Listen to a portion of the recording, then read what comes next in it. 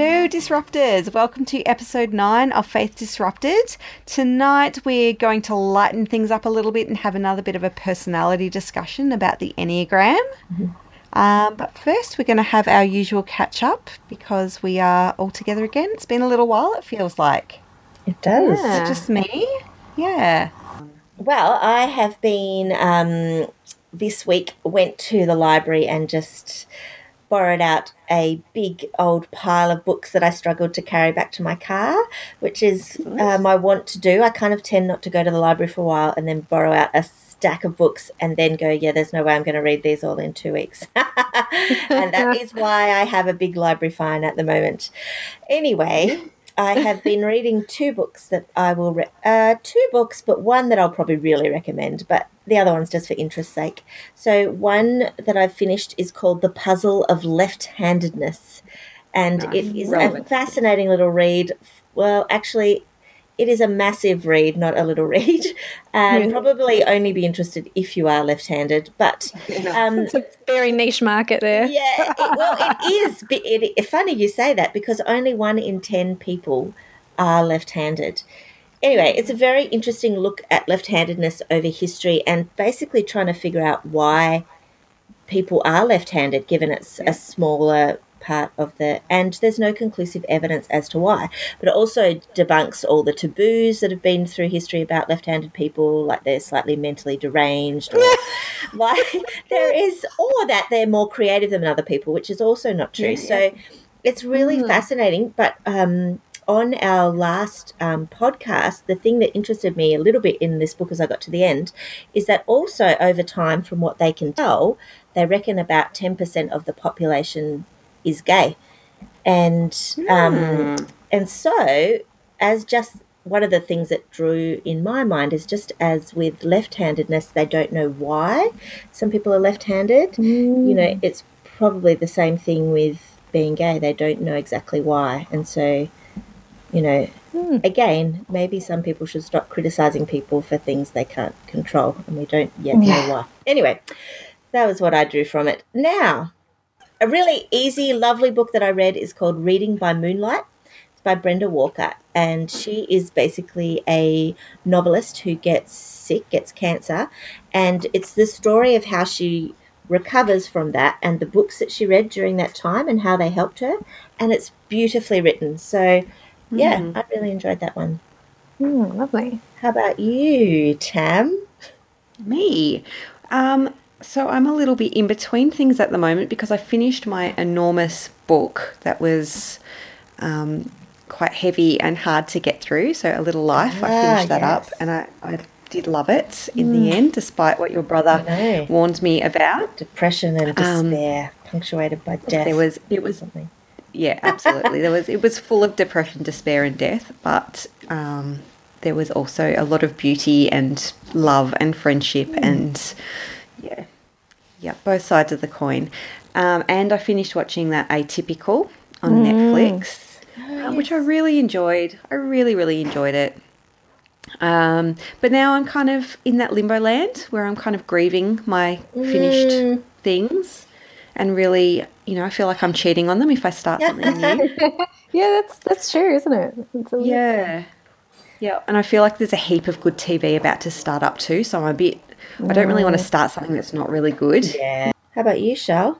I went to the theatre a week ago, and I took my mum to see My Fair Lady, which I must admit I was kind of not sure that I would really enjoy it. I thought, I guess it'll be a night out. I probably sat down thinking I'd rather be at home watching Netflix. But I really got drawn into the story. I don't think I've ever really seen the whole film. I know bits of it, like the rain in Spain falls mainly on the plain. But it was a really beautiful, simple story about the class system and how this professor of linguistics takes in this woman who sells flowers from the street who's got a real Cockney, awkward, horrible accent and phrasing, and he trains her to basically pass as royalty at a ball. And spoiler alert, they fall in love, sort of, yeah, but in a, not in a over the top way. It felt, quite almost realistic, and it just felt very, I don't know, innocent and sweet, which when you compare to Handmaid's Tale and most of the stuff you see these days, it was quite a different experience, and just nice to be around real people, and people were dressed up and feeling quite special going out on the town. So, yeah, it was really nice. I've heard it's a really beautiful production, like all the costumes and lighting and sets. And yeah. There's one, they go to the races, and there's one amazing dance song routine where it's like, is it Derby Day, where they all wear black and white? Well, here in Melbourne anyway, but in this set they have like everybody's wearing black and white, or all black or all white, so it just looks phenomenal. And then they do these really fantastic dance moves. Yeah, that was the standout for me. I just was like jaw dropping to the ground. It was really fun. Nice. Which is good. And then my other little tip, which maybe by the time this goes live may no longer be a sale, but I must admit, I've never actually bought any clothing from this group, but I think they're Melbourne-based. Have you guys heard of Mr. Zimmy? No. Yes, aren't they Mr. and then ZIMI.com, and they've just got really funky things. Started in Bali, Shell, I think. Sorry? It started in Bali. Oh, okay. Because I've complimented two separate people, one in Sydney, one in Melbourne, and they've both gone, oh, it's Mr. Zimmy. Yeah. So I just admire their stuff. It's really, just really quite colourful and striking, long dresses and jumpsuits and fun prints. So if you're interested, they've got, sale at the moment before they launch all their new stuff for summer. Nice. It's quite pretty. It's good. Not too expensive. So tonight we're talking about their Enneagram, and Shell, you seem to have kind of, I know that you're the one that introduced me to the idea of it, so I'd be interested to hear a little bit about it. Yes, in fact, I'm pretty sure that within 20 minutes of me meeting most people for the first time, I am directing them to the Enneagram Institute. Self-diagnosed. A little bit, yeah, pretty much. I'm like, I know your problem. The psychologist who never could be bothered actually studying psychology beyond year 12. But anyway.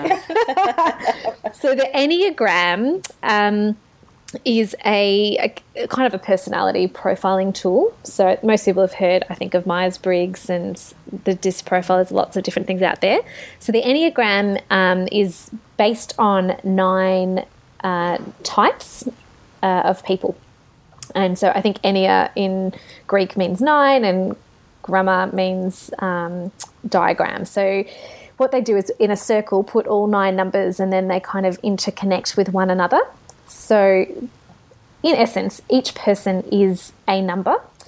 There's nothing better about number 1 versus number 9 or anything like that. It's just that you are naturally a type of person. And what I really love about the Enneagram is that with each personality, you have varying degrees of who you are when you're average, who you are when you're really healthy, and who you are when you're quite stressed. And so in reading it and delving into it and understanding your number, I have found it a very enlightening experience. So maybe if I quickly explain the 9, and feel free to jump in with your own reflections, I guess, of that number as you've seen it played out with real people. So number 1 is called the reformer, and that's someone who's rational and idealistic. They're very principled and purposeful, self-controlled and perfectionist. So effectively, they're someone who has really high expectations of themselves and then have that of other people in their world. Yep. Anyone know anyone? Yeah, my husband's a 1. Yeah. Okay. Very black and white, idealistic, perfectionist, very much justice-minded person. Mm-hmm. Yes, yeah, very big on justice, yeah.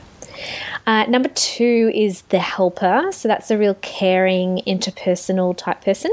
So they're very generous, they're people-pleasing, and they can be a little bit possessive as well.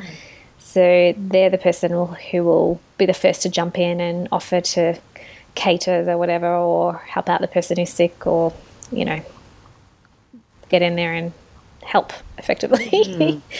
which can be lovely. They're quite nice until they become a little bit passive aggressive, in my opinion. I feel that my mums are too. Okay, yeah, right. Yeah. I don't have many twos. What everyone is. Yeah, it's really interesting when you start to be able to sort of work it out, like pigeonhole people. It's awesome. I kid.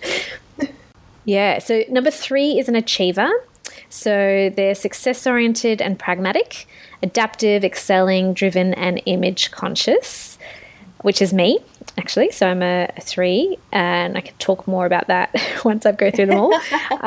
The good and the bad, and the very, very bad. Number 4 is the individualist. So basically, if you're someone who absolutely rejects the idea of this, and feels like you're the only person in the world that feels a certain thing, you're going to be the individualist. So you're sensitive, withdrawn, expressive, dramatic, self-absorbed, and temperamental. That could be my husband, if only he actually. the test.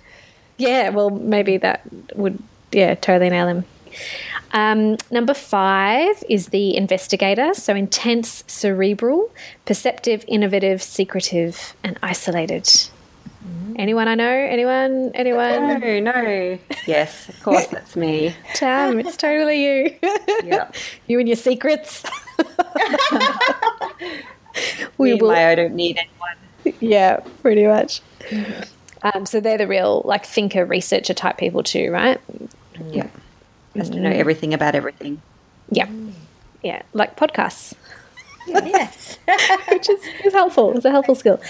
Number 6 is the loyalist, so committed, security-oriented person, engaging, responsible, anxious, and suspicious. It seems like the last 2 on every one of these lists is the not-so-nice parts of the person, right. Now that I'm realising it. So the loyalist, again, if you're doing this and you kind of don't really know who you might be, often it's a 6. Bizarrely. Yeah, right. Yeah, you're just kind of like, oh, I'm not really sure. That can often end up being the loyalist. Number 7 is the enthusiast. So this is like the adventurer type. Busy, fun-loving, spontaneous, versatile, distractible, and scattered.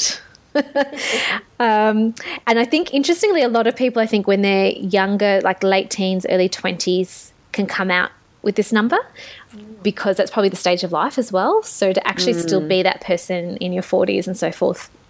Interesting. So I reckon Roger would have been a 7 when he was younger. Yep. And now he's a 1, and a healthy 1 heads towards a 7. So there you go. Yeah, very accurate. Yeah, we'll talk about this, what you head towards in a second. Number 8 is the challenger, so powerful, dominating, self-confident, decisive, willful, and confrontational, which absolutely sums up my 6-year-old daughter. Like, we have already put her in that box of the challenger. So real leader type, but really fears a lack of control and really wants to be very independent. And then 9 is the peacemaker. So easygoing, self-effacing, receptive, reassuring, agreeable, and complacent. Anyone? Complacent. That is me, my friends. No, don't pick up on the bad bit. You're easygoing and reassuring. There's not too much that's bad about that. I know. The peacemakers, I reckon, the best of the lot. Like, they come across pretty nice. So, just to explain this a bit more, I really do encourage people to head to enneagraminstitute.com and you can do a little test. It's free, and then you can also read through. Is the test on there free, Shell? Oh, it was. They have changed. They have updated their website. I think you've got to find the test elsewhere. Okay, we'll put a link onto a free one then. Yeah. But again, honestly, just read through each one and you'll, I reckon, work it out. It's not that, not as nuanced in some ways as the Myers-Briggs and that type of thing. No, I think every time I've tested, I've come up the same thing, which I don't tend to do with other tests. Yeah, I'm the same. Yeah. Cool. I was thinking it might be helpful even if each of us kind of shared what our number is and how that shows up in our lives, and a good way to kind of understand each other better, but also gives people a sense of what the Enneagram does and the insights you can gain from it. What do you guys reckon? Yeah, that sounds good. Yeah, so my type is type 9, which is the peacemaker.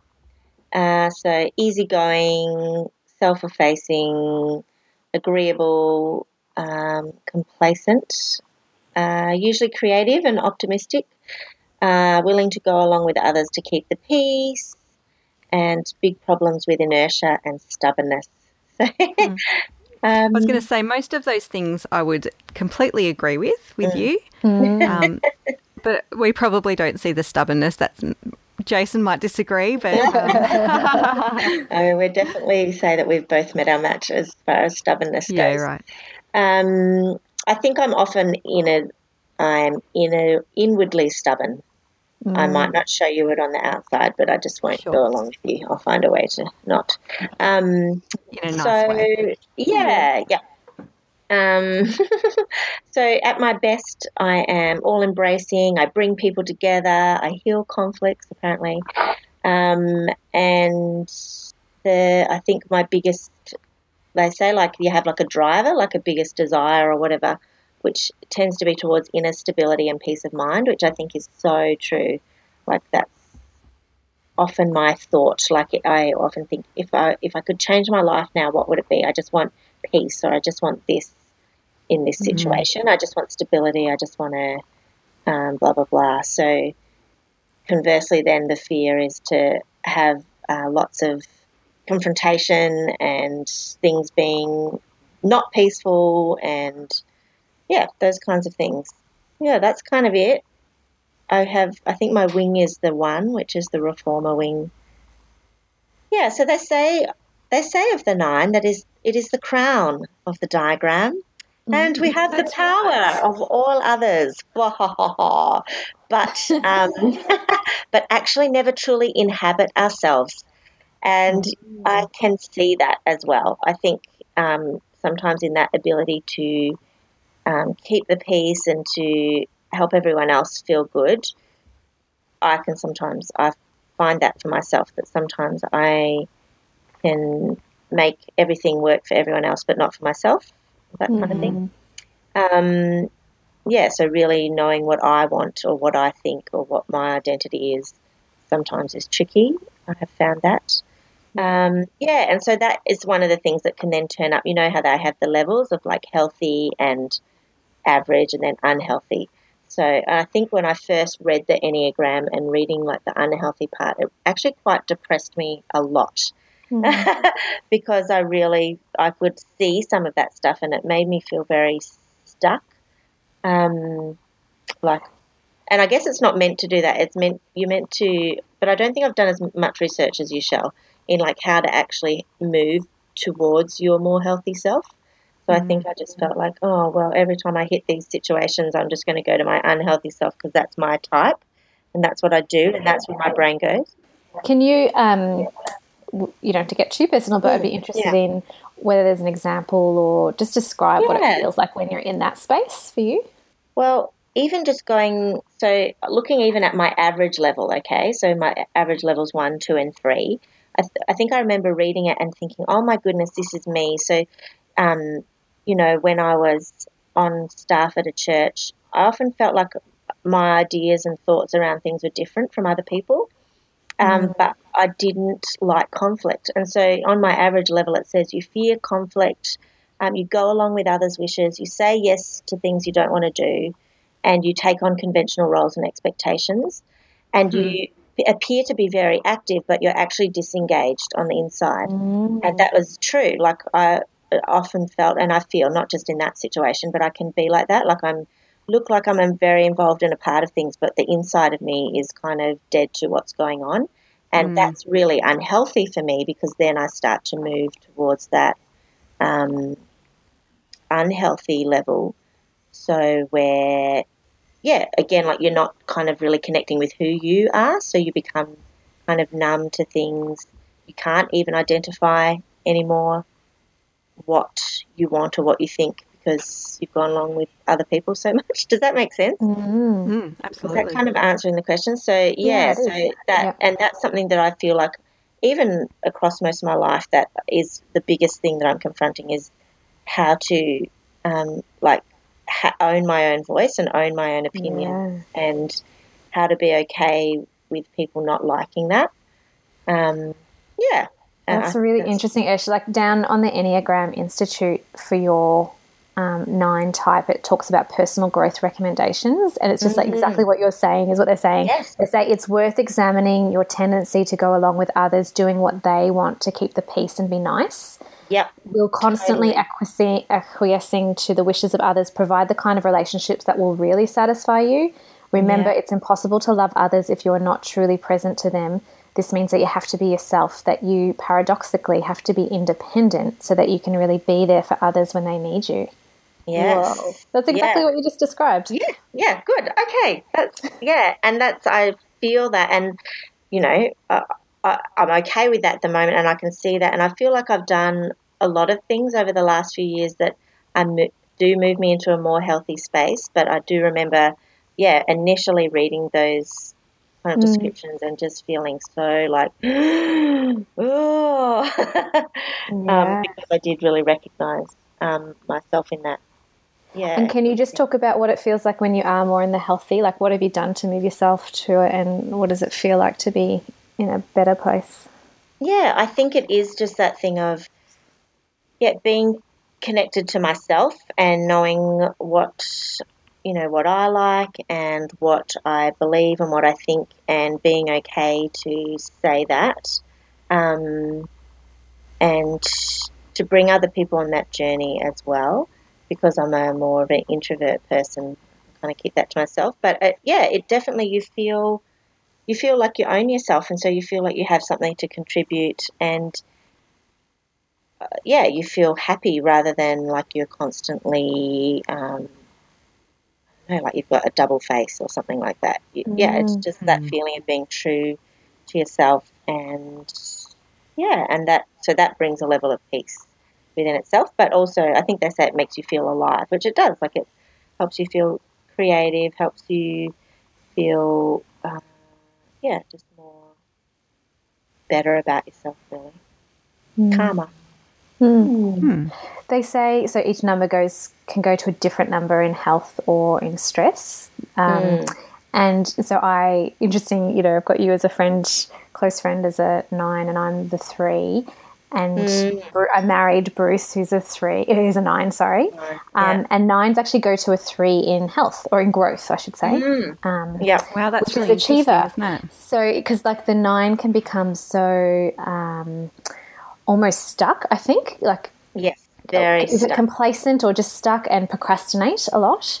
And so if you can actually move towards achieving and putting your energy into something that moves you out of that place, that can actually be a good thing. Yeah, absolutely. Yeah, and it helps you do other things. Like, if you can get out of that space, it kind of, you then achieve, and that makes you feel good, and then you achieve more. But, it's a really weird, inert kind of space to be in when you're not there, and it's really it's hard to break out of that. Debilitating, isn't it? Yeah. And interestingly, because I think they say, they divide the 9 types into 3s, and they talk about, for, I think it's 8, 9, and 1, they are, the way they experience things is through their body or physically, whereas I think for your type, Shell, the like 2, 3, and 4, it's through your heart, and Feelings, for 5, 6, 7, it's through the head or thinking. So isn't it funny that we're all different?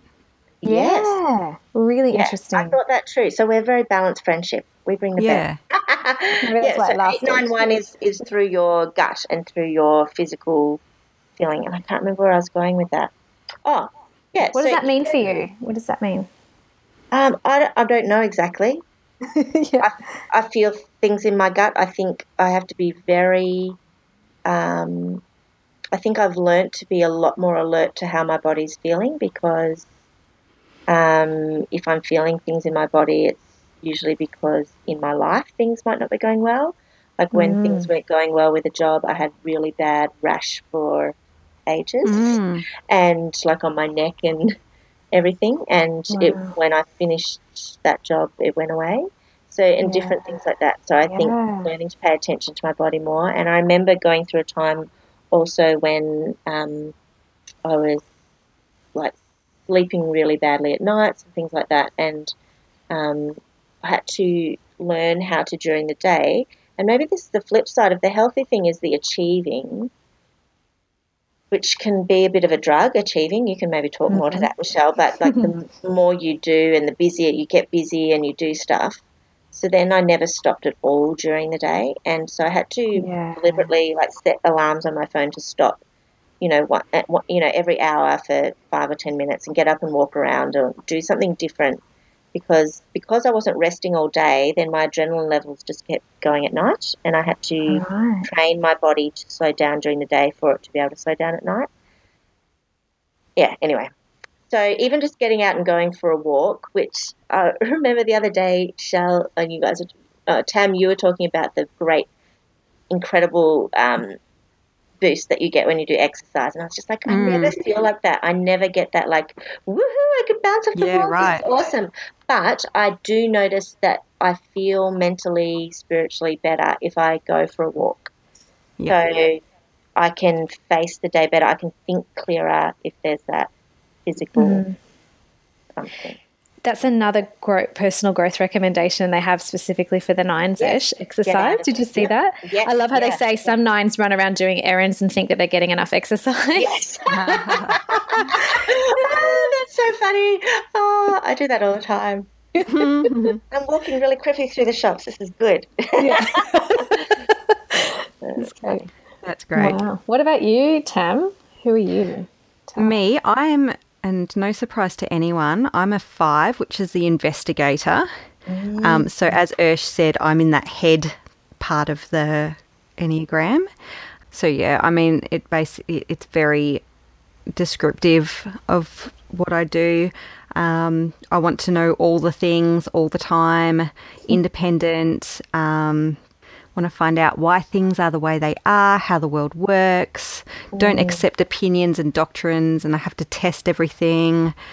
So yes, I feel like I'm pretty confident that that's the type that I am, and I think that was really confirmed. I was listening to this podcast quite a while ago, which is called The Road Back to You, and it's an Enneagram specific podcast. Interesting. Yeah, it is interesting. And each episode, they interview someone of, a particular type. And when you hear someone interviewed that is the same type as you and you find yourself nodding along to every single thing they say, just going, oh my goodness, I can't believe there's other people in the world that are like me. Yeah. Because you don't always cross paths with people that are the same type as you all that often. So it was really confirming, but also really comforting to know that I'm not necessarily crazy. It's, there's other people that feel this way and do the things that I do. And the 5 that they interviewed, actually, Ursh, was Michael Gungor. Oh, really? Oh, there you go. Interesting. So, and he's quite Yes. Does it? But he's quite different. Like, obviously, I suppose because he's a musician, I don't, I would usually not think that I was like musician type people, but but you've got a very highly creative side, though, so that might just be another.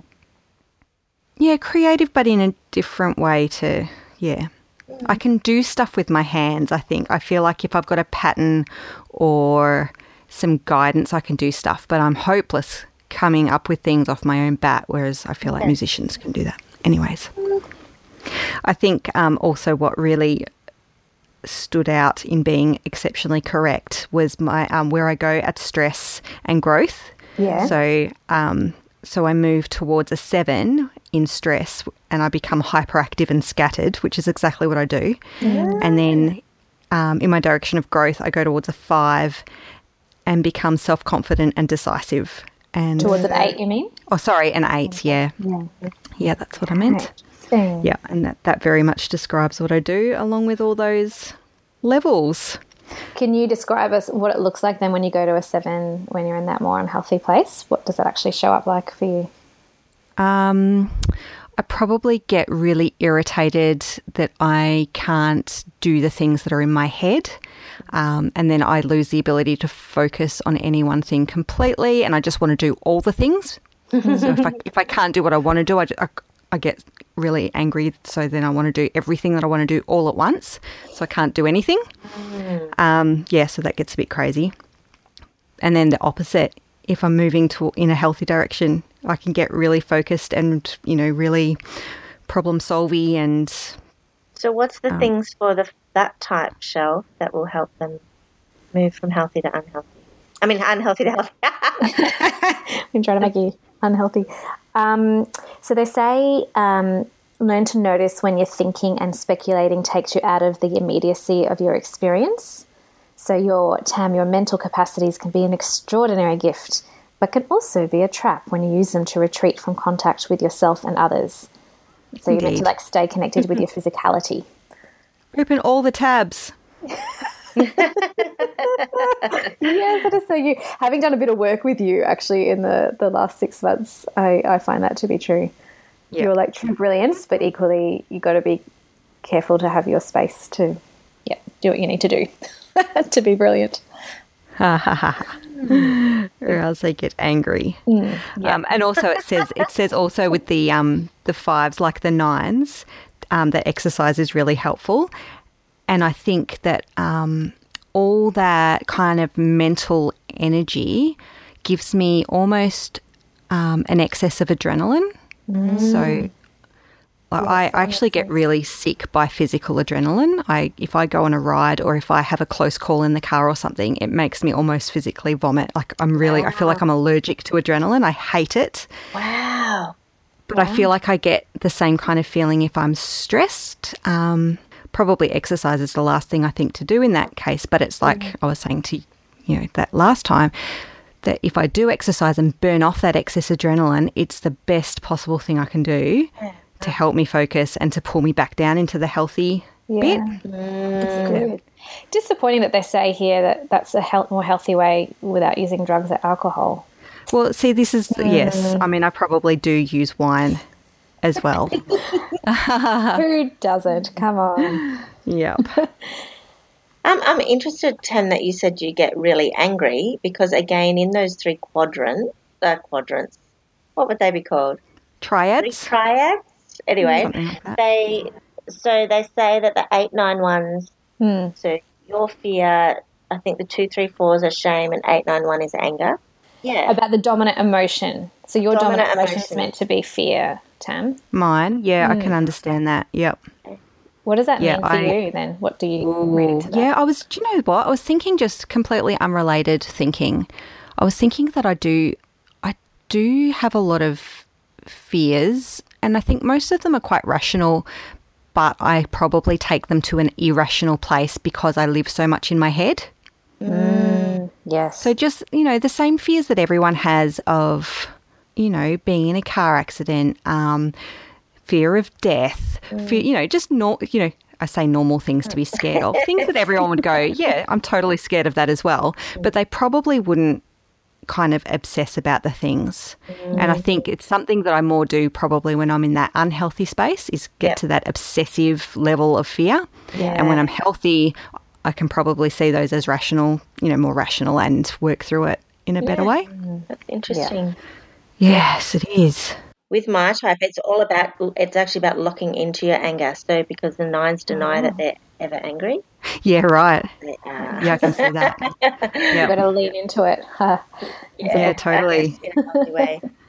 Yeah, and it says for the shame before Shell. So, yeah, shame's a big one, isn't it? Oh, shame is 100%. Yeah, for me, absolutely. That fear of failure. Which you think you often hear about the fear, don't be afraid to fail, but I think it's often achievers telling other achievers that. That's what it feels like. Yeah, right. A lot of other people are really fine with it, but no, I'm not okay with that at all. Yeah. Yeah, that's interesting. Whereas it says here that my basic fear is being useless, helpless, or incapable. And I think that's really true. I think that's why you want to know all the things, is so that you can know what you need to know when, someone needs it. Yeah. And if you don't, if I'm not winning at life and, on top of everything, then, that brings that fear and drags me down to those unhealthy levels. I feel tired listening to you, Tam, I must say. Like, Really? It seems like you've got a lot of stuff going on in your mind. I think they all do, but yes, I think because it's fives are probably, and there's probably the other ones in that kind of area that really internalize everything. Yeah, far out. I wonder, what would a 5 who's an extrovert look like? That's what I'm interested in. Wow, that would be scary. Yeah.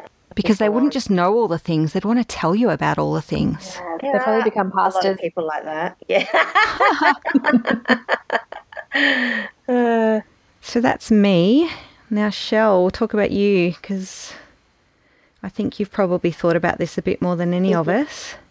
Maybe. I feel like maybe I've just got my info and then kind of just talked about it at people for some time without perhaps delving into it much more deeply. It's actually, to be honest, during this conversation has sparked in me. I'm like, I actually would like to go back and go deeper because I think there's just layer upon layer of absolutely. insights. And Richard Rohr has written books about it, so you need to read those. I know. Yes. That's the book that I'm thinking of when I great. thought I need to get in there. Put that on the link so I can find it. Yeah, I can't remember what it's called, but I know I think there's more than one book actually that he's written. So that would be really interesting. I think that's just an interesting conversation in and of itself around, there's this great article in ChristianityToday.com, which is an evangelical's guide to the Enneagram. And it's basically like going, evangelicals, it's okay. This isn't just for Catholics or just for, Islamic roots or Jesuit priests. But, maybe we might possibly be able to engage around the Enneagram and find it a useful way to deepen our faith. Anyway, funny. Yeah, that article, the other article you sent around, Shell, about what all Christians should know about the Enneagram, might have been a similar thing, but it was kind of talking about prayer, like how to have your prayer and spiritual growth with the Enneagram. So, that whole thing of if you're in the head, bring a posture of silence. I think that's you, Tam, isn't it? So silence your head. Yes. If you're in your body, bring a posture of stillness. So for me, just being still rather than doing 100 things. And you then, Shell, in your heart, bring a posture of solitude. So I guess not being around lots of people. Okay. Oh, do I have to? Yeah. I know that to be true, so that's a good confirmation, but it is so hard to do, isn't it? It's the thing you need to do is the hardest thing to do. Yeah, absolutely. Which is the spiritual life, really, isn't it? The spiritual discipline right there. Yeah. Yep. So, Shell, we know you're a type 3. Yes. Tell us about what that means for you specifically. Yeah. So it means that I have this drive to achieve in life, and there's kind of, the unhealthy bit is that you are very image is a big thing, and so you care about what other people think, and I think it's really interesting to see that kind of basic desire is to feel valuable and worthwhile, that people would see that in me, but my basic fear is that I'm worthless. So I need to be useful to the world, effectively. Yeah, and that can, and it can delve into you kind of workaholic, really competitive space. As you can imagine, it's a quick slippery slope to that. But there's this kind of, it's often, starts when you're young as well. And I think I kind of take the Enneagram as, this is my own personal view without any psychological background there, but it's kind of part of your natural thing, but it's also shaped obviously by your upbringing and those things that hit you, that hurt you when you're young and become that deep-seated pain point for you, of which all the lies can kind of build around. And I think for me, that sense of you're not good enough and the worthless thing is a real driver that sits there. And so... Do you feel like sorry, and this might be too deep, but do you feel like you heard that in your childhood? No, well, this actually did... Even for mine, like it says, which would fit with my thing of not having a voice, it says the wounding childhood message was, it's not okay to assert yourself. But I don't know where I would have picked that up from. So maybe, I don't know. But I wonder if just being, so maybe the fact that maybe that is in you already. So your type, some of it is in you already. So that means that that's the message you hear, even if people aren't saying it to you. Gotcha. Exactly. Yeah. And then it's what people don't say, or it's also what you hear. So I think, I was often told, I love you for who you are and, you're a wonderful person holistically. But what I remember is being praised for getting that award in class or, doing something. Yeah, right. That's what I remember. I don't think that I was only ever praised for just that, but that's what I internalized. Yeah, right. Which is exactly what you said, Tam. I think is that you kind of, you're naturally inclined towards that, and then it just gets reiterated potentially. So in health, my personality type actually goes towards a 6, which is a loyalist. And just at its bare basicness, I find that interesting in that you're channeling that desire to do and to make something happen in the world, that it moves it from being about you to channeling it into something bigger than yourself, potentially. So for me anyway, I've found myself channeling that into causes. So I'll work for an international development thing, or I'll go and help not-for-profits, or I'll go and help people to become better versions of themselves. Like whatever that is, I've channeled that. And in some ways I really kind of tend to avoid any kind of limelight. I actually prefer to be the one walking alongside and encouraging others than putting myself in that. And there's, I guess different levels to that, I suppose. But having become aware of this in the last 10, 15 years, and recognizing that to counteract the dark side of this personality type is to be vulnerable and honest is the way to counteract it, because of course your instinct is to do the shiny, bright, I've got it all together. So I'm just trying to, work as you mature, like what's the right road to walk where you are authentic and generous and okay with who you are, just for who you are, not what you do, which is just, I'm a human being, not a human doing. Yes. Because the most unhealthy level, you become a narcissist. You are a narcissist, really. Yes. So that pretty much sums it up. What are the things that help you move from being narcissistic to, because obviously like that third type does create real great change for the world. Like that would be the strength, isn't it? Like, yeah. I think that vulnerability is a real key, isn't it, Shell? I think so, actually. Because then it's an approachable, it takes the competitiveness out of it. Yeah, right. I think. Yeah. It's hopefully a real balancer, really. One thing that I still am working through is the other challenge that this personality type can have is that you actually don't know what you love doing in life. So, and I feel like that could be true for me in that you go where the praise is. So, I kind of have just continued to do things and take opportunities as they've come along. If I'm told, oh, you'd be good at this, or have you thought about that, or here's an opportunity. And so lots of yeses, because you've got that FOMO, don't want to miss out, and also the desire to do stuff. And most threes, I think, have a high capacity. You actually can get a lot done and not feel absolutely shattered by it. You actually get energized by it. Yes. Yeah. I'm hearing so much myself when you talk about yourself. It's really interesting. Like, you're saying that I move towards the 3 in a healthy space. Yes. And, just as you're talking now, I'm like, Yeah, cool.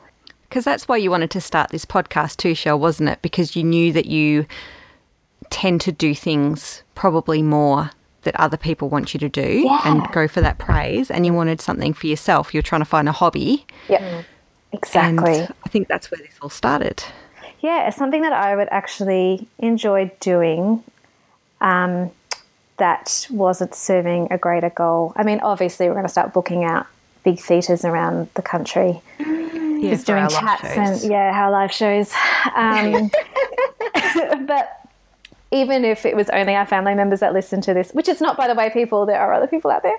But even if it was, I really don't care. Like it's so nice to have something that's just for fun and just catching up with you guys. So I think finding things that bring life and don't have a exact purpose behind them is really good for me, but hard to do. And also I think, and the downside to this is that I can end up swirling too much and overthinking things, but I do want to be able to strip back to think, what do I actually enjoy doing? And I don't have to be doing exactly what I'm doing right now. What is it that brings me life and me and who I'm made to be, not what the world or my world has told me I should be. And that's a really hard question to ask at this age, in your late 30s. It's a lot of unraveling. It's a bit daunting. It is, yeah. But it's also a good time to do it. I mean, I don't want to get to late 60s and be asking the same questions still. You'd probably do that all over again. True, I would. And I think that solitude piece around that's what the spiritual discipline needs to be for me is 100% true, but that's why it's so daunting, because it feels like, a lot to delve into. I was going to say, I feel like you're good at identifying that though, Shell, like, and you have taken yourself away on like kind of solitude-y, retreaty type things. And have you found that helpful? Yeah, I've done them sporadically though, so not very disciplined, but yes, they have been great when I've done that. And that's something I would suggest. It's not just for a 3 type on the Enneagram, I think for anybody, but certainly seeing a spiritual director has been off and on over the years, has been really useful to carve out. For me, it's like it's something in the diary at least that has a purpose, and it's a carved out space where you are, your job is to just reflect and to be asked questions that you ponder. But I also found, I think what's also interesting with the Enneagram is what is acceptable and appreciated in your church setting. Because I think there's a lot of 9s and 2s, so the helpers and the peacemakers in church, and also a lot of 1s in church, the reformer types that want to see things a certain way. I reckon there's probably a lot of 3s in some types of churches. Like I would say maybe more the Pentecostal world, the high achievers are like really celebrated and encouraged. But I would say in my church settings, and probably I've actually instinctively gone towards that, it's like really not celebrated at all. Oh, look, 5s aren't all that celebrated either. No, Tends to be quite argumentative. True. But do you know what I mean? Like, I think that actually plays out a bit. And so I found when I first found out what number I was, there was one other person in the church who was that number. And I felt I didn't like myself for a solid year there. I could only see, and again, as you said, Ursh, when you look at it and you see just the unhealthy, that can be quite a demoralising experience. But to come to terms with it and then say, actually, there is some real value and there's something to bring with who I am in this. That's just, I guess, a part of any realisation. And that every part is needed, and learning, I think, like in anything, like learning how to get along with and how to think like all the other different types, like being part of any close community or even working environment or relationship, you have to figure that stuff out. Yeah. Like it has to be okay for people to be who they are as well. Like, as much as we want to move towards our healthy selves for our own self-growth, it's just the reality that a lot of people aren't and won't. And so how do you... And like I was saying before reading that that blog piece, like we've all got a little bit of all the types. So by rejecting any one type or, more than one type of person, you're kind of rejecting parts of yourself that maybe you don't like. No man is an island to himself. That's right. John Donne. Cool. Well, there's obviously I feel like we've only just touched the surface of this whole space. It makes me want to read a bit more and delve into it more. Let's all read the book before we talk about it next. That'd be great, actually. Yeah. Yeah. Book club. Book club. Yeah, we'll get involved. Love it. We'll just read Richard Rohr. Yeah. Get on board. One thing, if people are like wanting to go into this world and have a bit of a look around, one piece that maybe we could chat about another time as well is around the relationships, because you can actually go in and go, okay, so me as a 3 achiever, how do I relate to a 9 peacemaker? And it turns out actually they're very common marriage like partnerships, which is funny because Bruce and I are that, and we did not do the Enneagram till well after we got married. But it helps you work out when you'll work really well together and when you won't. And I have found it to be quite insightful. So let's explore that another time. Do the test and then come tell us about it on Facebook. Oh, yeah. Cool. And we can have a bit of a chat about geeky personality stuff. Achievers Unite. We'll have our own mini Facebook group in the Facebook group. Oh, and we'll take over and we will have so many people because we... Sorry. Wow. I'll stop now. Yeah, I'm really healthy 3 at the moment. Rightio. So come along to Faith Disrupted on Facebook. Don't forget to subscribe to the podcast on iTunes or whatever podcasty thing you prefer to use, and leave us a review on iTunes because we love that. And we'll see you next time. See you then.